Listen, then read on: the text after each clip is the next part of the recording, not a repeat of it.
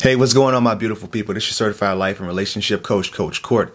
In today's video, I want to talk to you guys about whether or not the fearful avoidant female can make it work with a dismissive avoidant male.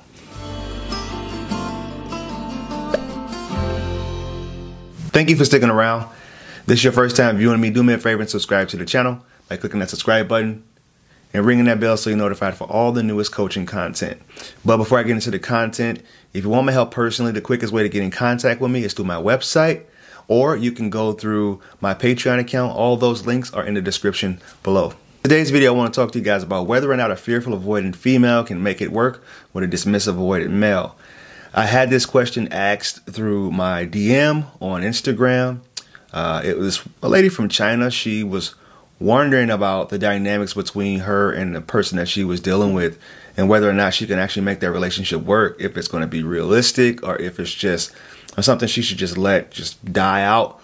And it was a really loaded question, so I feel like it's a question that everyone asks. A lot of people ask me this question, but before I get into the actual content of the video, I want to go ahead and give you guys a little bit of a quote here. And the reason why is because when I was working with people in recovery, I have a deeper sense of appreciation for the serenity prayer. And if you guys aren't familiar with the serenity prayer, it is: God grant me the serenity to accept the things I cannot change, the courage to change the things that I can, and the wisdom to know the difference. With a heavy emphasis on to change the things that I can. And that's where I'm going to start out this content with. You have to know what you can change and what's not changeable. When it comes to dealing with issues from your childhood, when it comes to dealing with relationships from the past, you have to understand that those things are changeable. You don't have to continue to live out that narrative. So we're going to go into the fearful avoidant female first. If you are someone, which a lot of the women that I work with that tend up having a fearful avoidant attachment style, it's because they were at one point they were anxious attachers, and then they experienced all these different types of traumas throughout their relationships, and it caused them to be more fearful about attaching to people in relationships. So you have to understand that you need to, it's going to start with you first, all right? Because whenever someone is trying to get back with someone or trying to understand how to navigate a relationship with someone, always turn that lens back to you. What can I do to heal myself and to show a better relationship for myself? So if I present my best self and they're not presenting their best self, it's only a matter of time before I realize that this person just isn't quite ready to have this type of relationship yet. They're not ready to have a relationship that's healthy, that's functional, that's communicative, that's supportive, that's vulnerable. They may not be ready for it yet. So when it comes to the fearful avoidant female, here's some of the things that you can do in order to give yourself the best chance to make it work with someone that's a dismissive avoidant. Now, what you need to do first is to be able to prompt yourself when you realize you are getting a little bit needy, you're getting a little bit uncentered, and you're starting to get upset because certain things that this person is doing or the way that they're showing up is starting to trigger you. All right. That's the very first thing you need to do. The second thing you need to do is to keep a journal and reflect on some of the things that you went through in the past. When I was working with people in the 12-step program, that's one thing that they would do all the time. They would journal. I think it's very powerful to journal your experience so you know where you're lacking, where your weaknesses are, where your strengths are, and where you can improve. If you learn how to control the narrative of your life and realize, all right, I've had this experience happen to me in the past, but I don't have to continue to let this happen. I don't have to continue to show up the same way that I've been showing up because what I'm doing right now isn't working. And the things that I experienced as a kid, I don't have to continue to live those narratives out. I don't have to live out my parents' story or my uncle and my aunt or my grandmother and grandfather's story. I don't have to live that out. So when you, for number one, be able to prompt yourself when you're starting to become a little uncentered and you're starting to get angry because this person is showing up in a way that you don't expect for them to. And I'm a huge fan of the quote, expectations are premeditated resentments.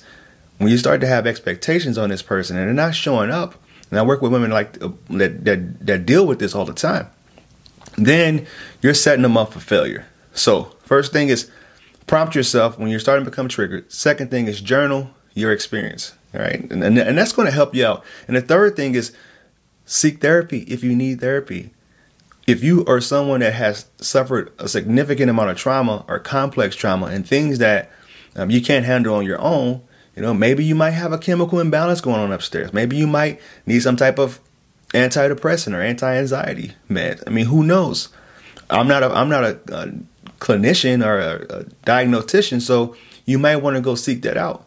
These videos are here just for educational purposes only. And another important thing is you don't want to use this content as a way to manipulate someone or as something that this is like law, because it's not law. Everyone's different. Everyone has their own story. Everyone has their own path, and their journey to where they're at now, it's all different. So for the dismissive avoidant man, if you are a dismissive avoidant man and someone sent you this video, or you may have stumbled across this video, communication. All right. If you want to make the relationship work with someone that is fearful avoidant, you need to communicate. You need to let that person know when you are starting to feel a little bit overwhelmed, when you need to back away, get you some me time. Because if you don't, you're just going to take that me time and it's going to trigger that person into feeling rejected or like they're not important. So you want to make sure that you're communicating that. And if you are serious about having this relationship with someone, another thing that you want to do as a dismissive avoidant man is to lay out your expectation, lay out your ground rules. I guess your standards, ground rules, whatever you want to call it, your way of operating. Because if they have like a nice template on how you are and the way that you deal with things. But, one thing I learned about insecure attachment styles is we tend to operate in our unconscious mind, which means we're not very mindful about the things that we're doing. And we kind of just go on autopilot. Whenever things become a little bit rough, a little bit uncomfortable and intense, we tend to go on autopilot and we're operating our unconscious mind, So as a dismissive avoidant man, if you want to be able to make it work with them, communicate, lay out your ground rules.